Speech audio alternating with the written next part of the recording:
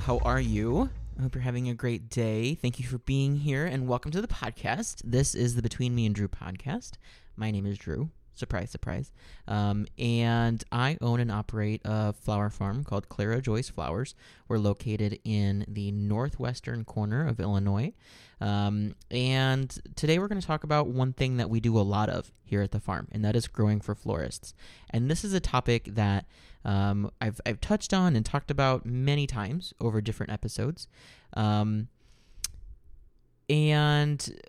what we're going to be discussing really aren't new concepts. Okay, I'm not Moses. I'm not preaching things you've never heard before.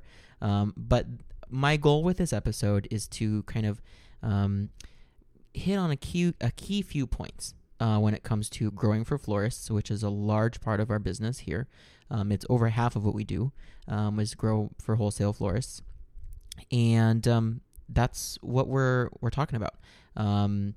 I'm super excited for this. I hope you are too. If you are new to the cut industry or the cut flower industry, or you're not quite sure if growing for florists is something that you should pursue, I'm not here to tell you one way or the other. Okay, not everyone's farm is set up to sell to florists. Not everyone has the bandwidth and the capacity to sell to florists, and that's okay. If you see yourself targeting more so on a retail basis or focusing on markets or whatever the case is, that's totally fine. Okay, there is no right or wrong way to do this, or to have your foot in the door, or to get your piece of the pie within this industry, because there's so many different facets and avenues. We've tried many of them, and this is one of those that works for us. So I'm super excited for this to kind of jump right in. And I think that this is a very timely episode because we are here on the farm in the thick of dahlia season. And many places across the United States, especially northern growers, are really, starting to get into their, the heart of their dahlia season. And dahlias, I think, are a gateway drug when it comes to selling wholesale to florists. Just because there is such an abundance of flowers when these plants come into bloom. So this can be a great, stepping stone or learning opportunity for you to see if this is something that you want to pursue based on seasonality. So without any further ado, let's jump right in. Okay. I got my notes pulled up here. We are ready to go. So the first thing I want you to think about when you are contemplating about growing for florists is, who am I selling to? And this is the same thing that we've talked about when we were talking about, markets and figuring out who your ideal client is. When it comes to selling to florists, you need to understand that not all florists are the same. It may be easy to, put and lump together florists as a title and put them in their own little box. But that's not really how it works, because there's daily florists, there's specialty florists that just focus on funeral work. There are florists who just focus on weddings, that in a brick and mortar setting. There are florists who are not in a brick and mortar, and they consider themselves more of a special event designer. And then there's large florists that, are going to crank out 15, 20 weddings every weekend. And then there are floral companies that, might do something totally different. They might be shipping flowers. They might be, a completely e-commerce company, and you have to find your little role in that system. So when it comes to, isolating a client, figure out who they are, what do they do, who do they sell to, and go from there. Talk about colors. When you find a company that you think you would work well with, learn what they utilize. Talk about color forecasts.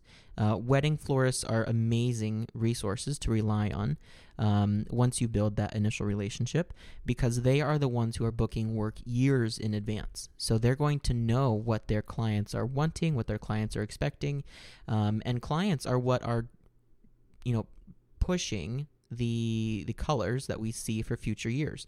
So if you are in a growing industry where you are physically growing a crop that you have to plan on, having a relationship that is going to kind of guide you in regards to color needs and wants is huge when it comes to crop planning.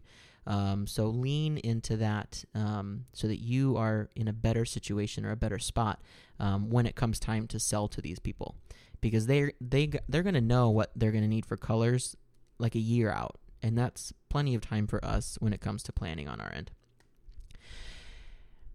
The other thing I have marked on my notes is to be damn good. And this was something that I kind of was like, I knew for a long time, like you needed to be a good grower when you sell wholesale. But when I was visiting my friend Mandy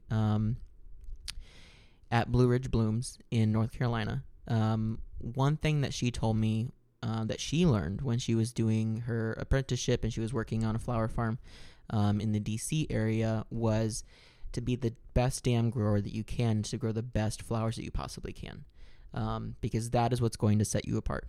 And as a grower, I can tell you that that is the goal. Our goal is to grow the best product that we can, to provide the best customer experience that we can for all of our customers, regardless of whether it's retail, events, or wholesale.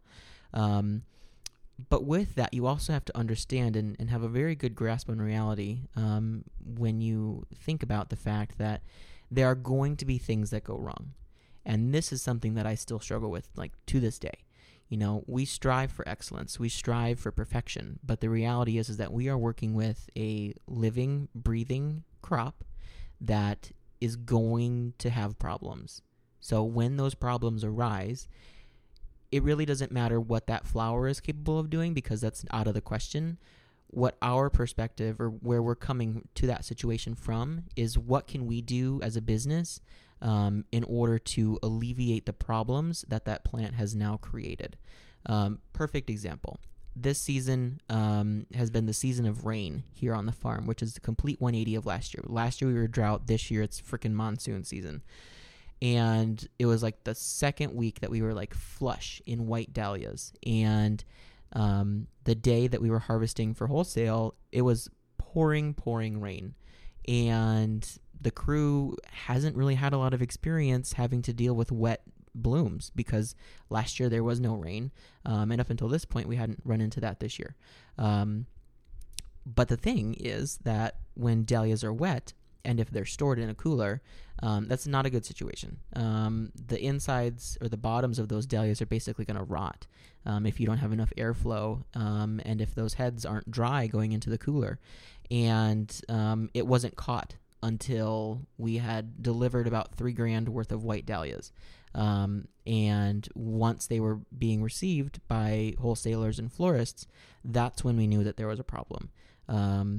So we were running around, reharvesting fresh white product, redelivering, offering credits, refunds, whatever we could, in order to keep, to take care of that situation, because it was something that just happened.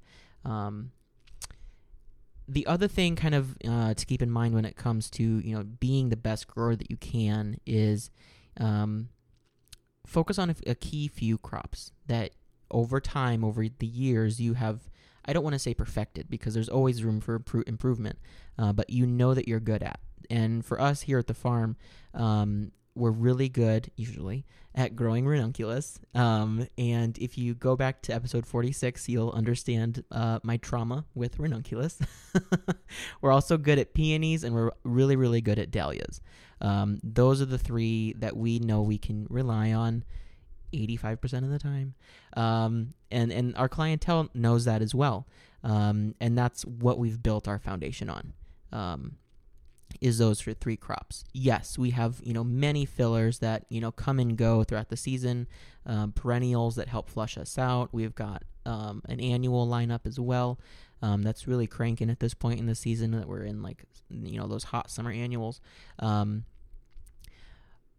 if you can build pillars that your clientele base can rely on, it's going to make those shoulder seasons a little bit easier for them. What I mean is once our peony season is done here on the farm, we've got a little bit of a lull until we get into dahlias. But because our clientele and our florists know that we have those dahlias coming, they're still going to keep buying from us in that little bit of a slumpy shoulder season. It might not be $3,000 every week from each florist, but it'll be something, and that's what kind of gets us through. And that's where having those perennials and those annuals to help fill that in really comes into play.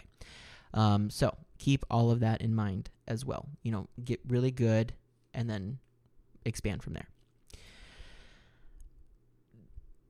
There's a couple other things I want to touch on for today's episode. This one was really kind of interesting and tricky for me in the beginning, because I really jumped into growing with like full steam ahead, even though that like I was still really, really green at this. And that was to build relationships with those who mirror your volume or mirror your scale. What that means is if you're a smaller grower, whether you're, growing on an acre or less, or you're growing in your backyard, maybe not focus on huge wedding companies that are going to need 1,000 white dahlias every week. Maybe focus on a smaller volume floral boutique who might do pop-ups, or they might do, smaller events, or even a retail florist. If you're in a small town, a retail florist is a great, first step.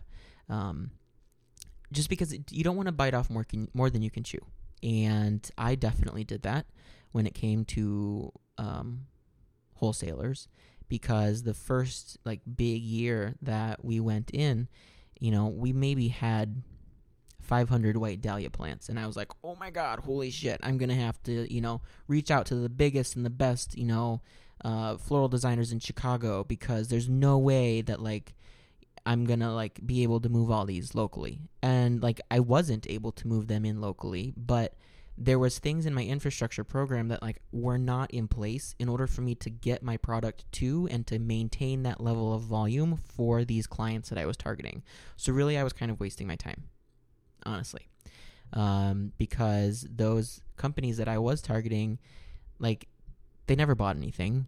I was just taking stuff to them for free, thinking that they were going to buy, and they never did, because I was too young, too green, didn't have the infrastructure, couldn't promise the quantity over a prolonged period of time, and it didn't work out.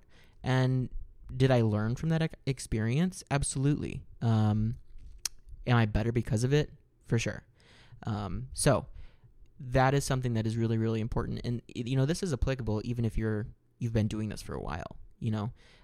If you are growing at a volume where you can supply some of these larger designers or just larger floral companies who might be moving, 40 of the same centerpiece or 100 of the same bouquets every week, those companies are following a recipe for their designs. So those recipes can oftentimes be picked apart, and they can send some of that quantity to you.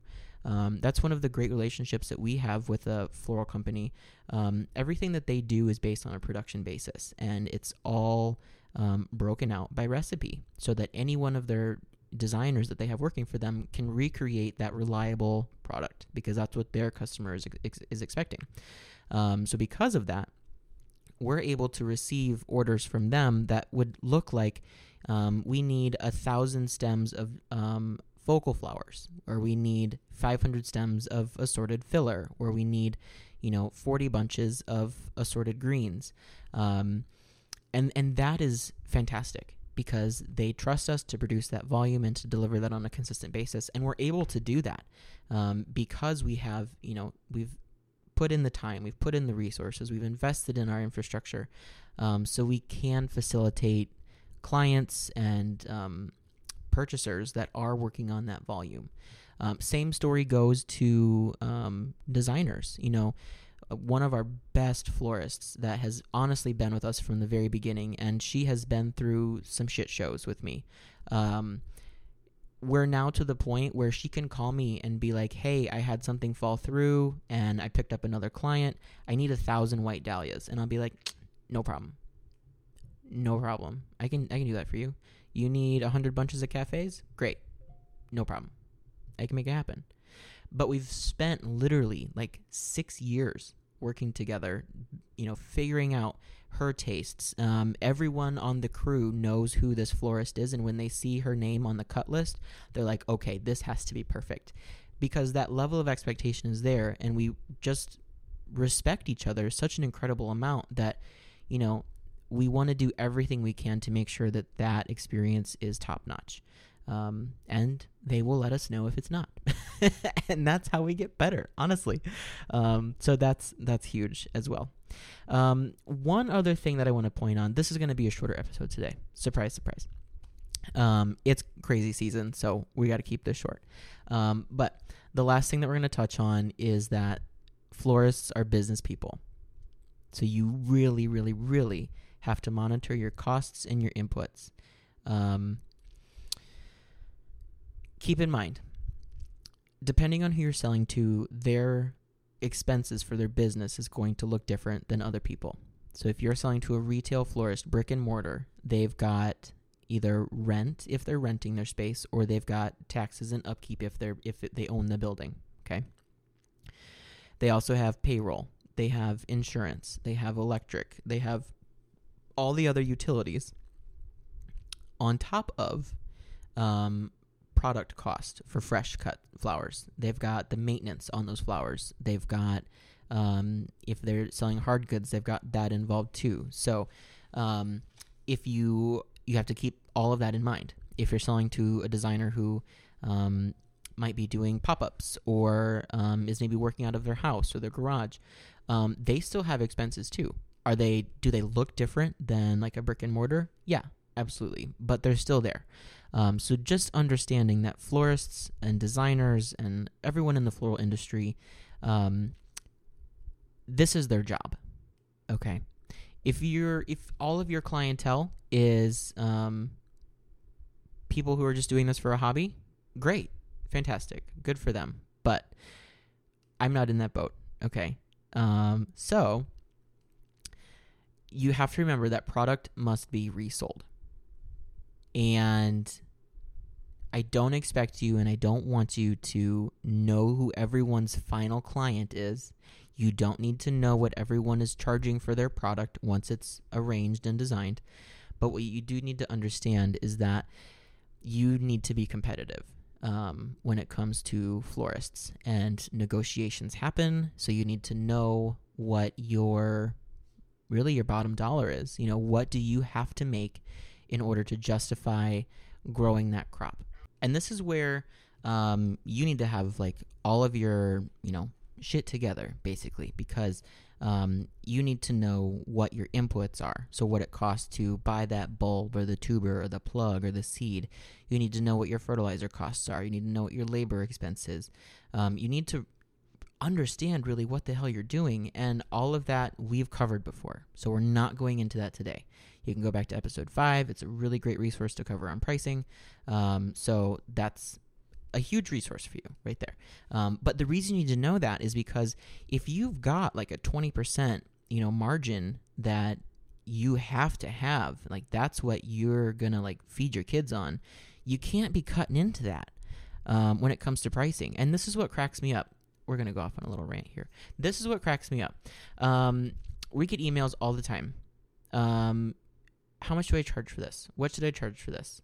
Blah, blah, blah, blah, blah. I'm new. I don't know what to charge for dahlias. Okay, well, that's great.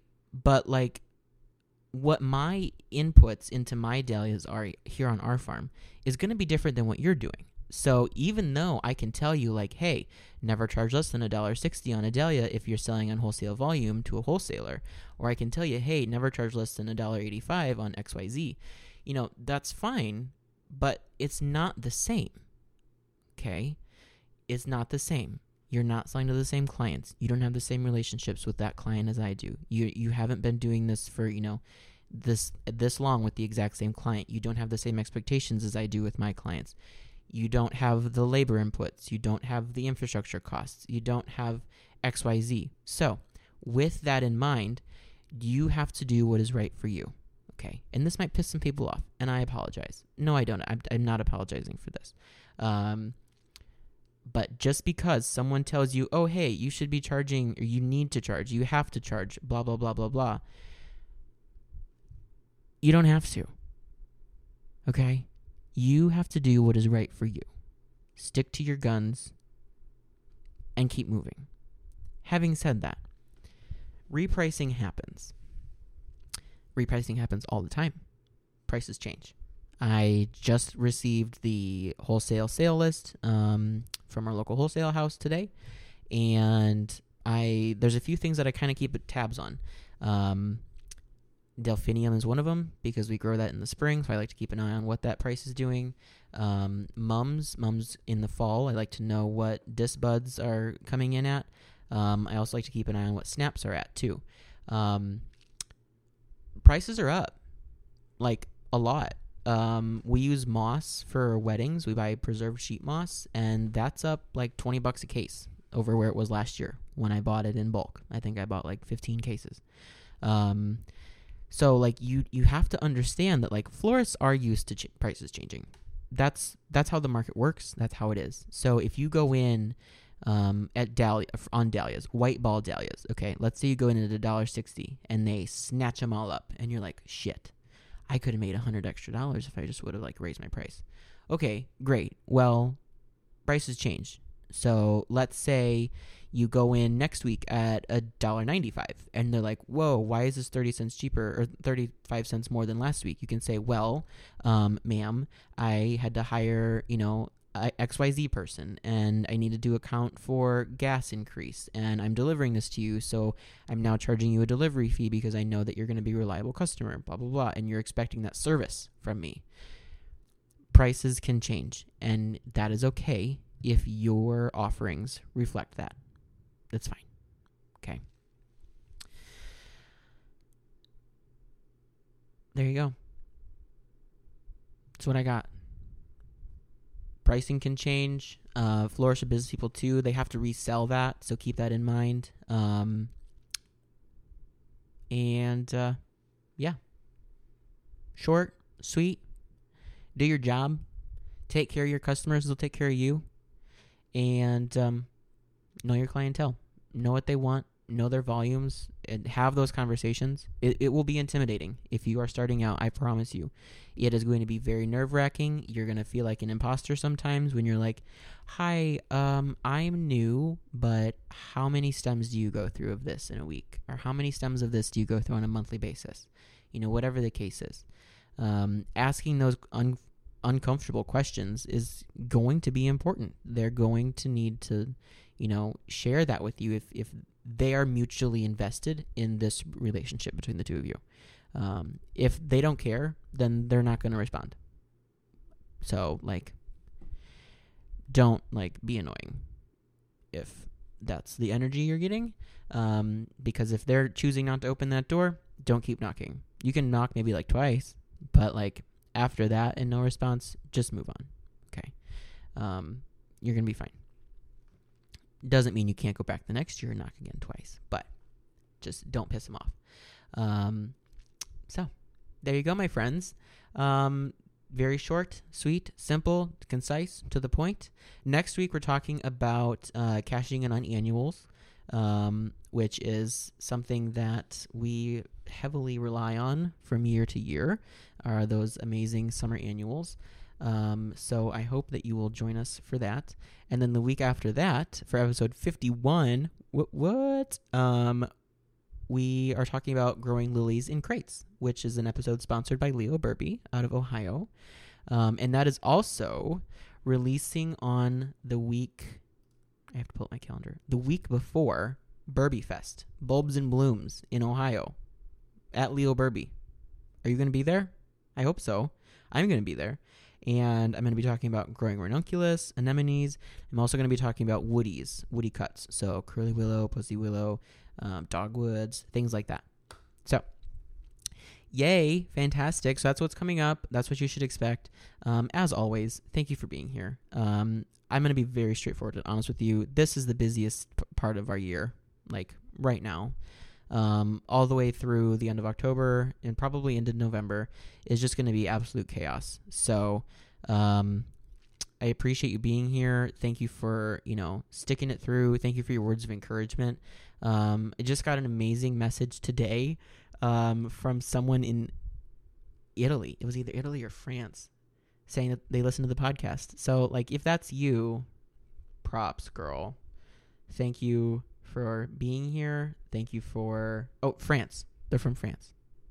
Shout out to France. Yeah. Anyway, let's wrap this sucker up. Follow us on social media. Clara Joyce Flowers on Facebook and Instagram. We also have a wedding account where you can look at our past book of work. It's Clara Joyce Weddings on Instagram, so you can check it out. If you do have questions, you can send me an email, drew@clarajoyceflowers.com. Full disclosure, there is a strong possibility that I will not be able to get to your email. And I apologize for that, but I will do my best, I promise. Also, this is exciting. Our fall launch is happening October 1st, 6 p.m. It's a Saturday, 6 p.m. Central Time.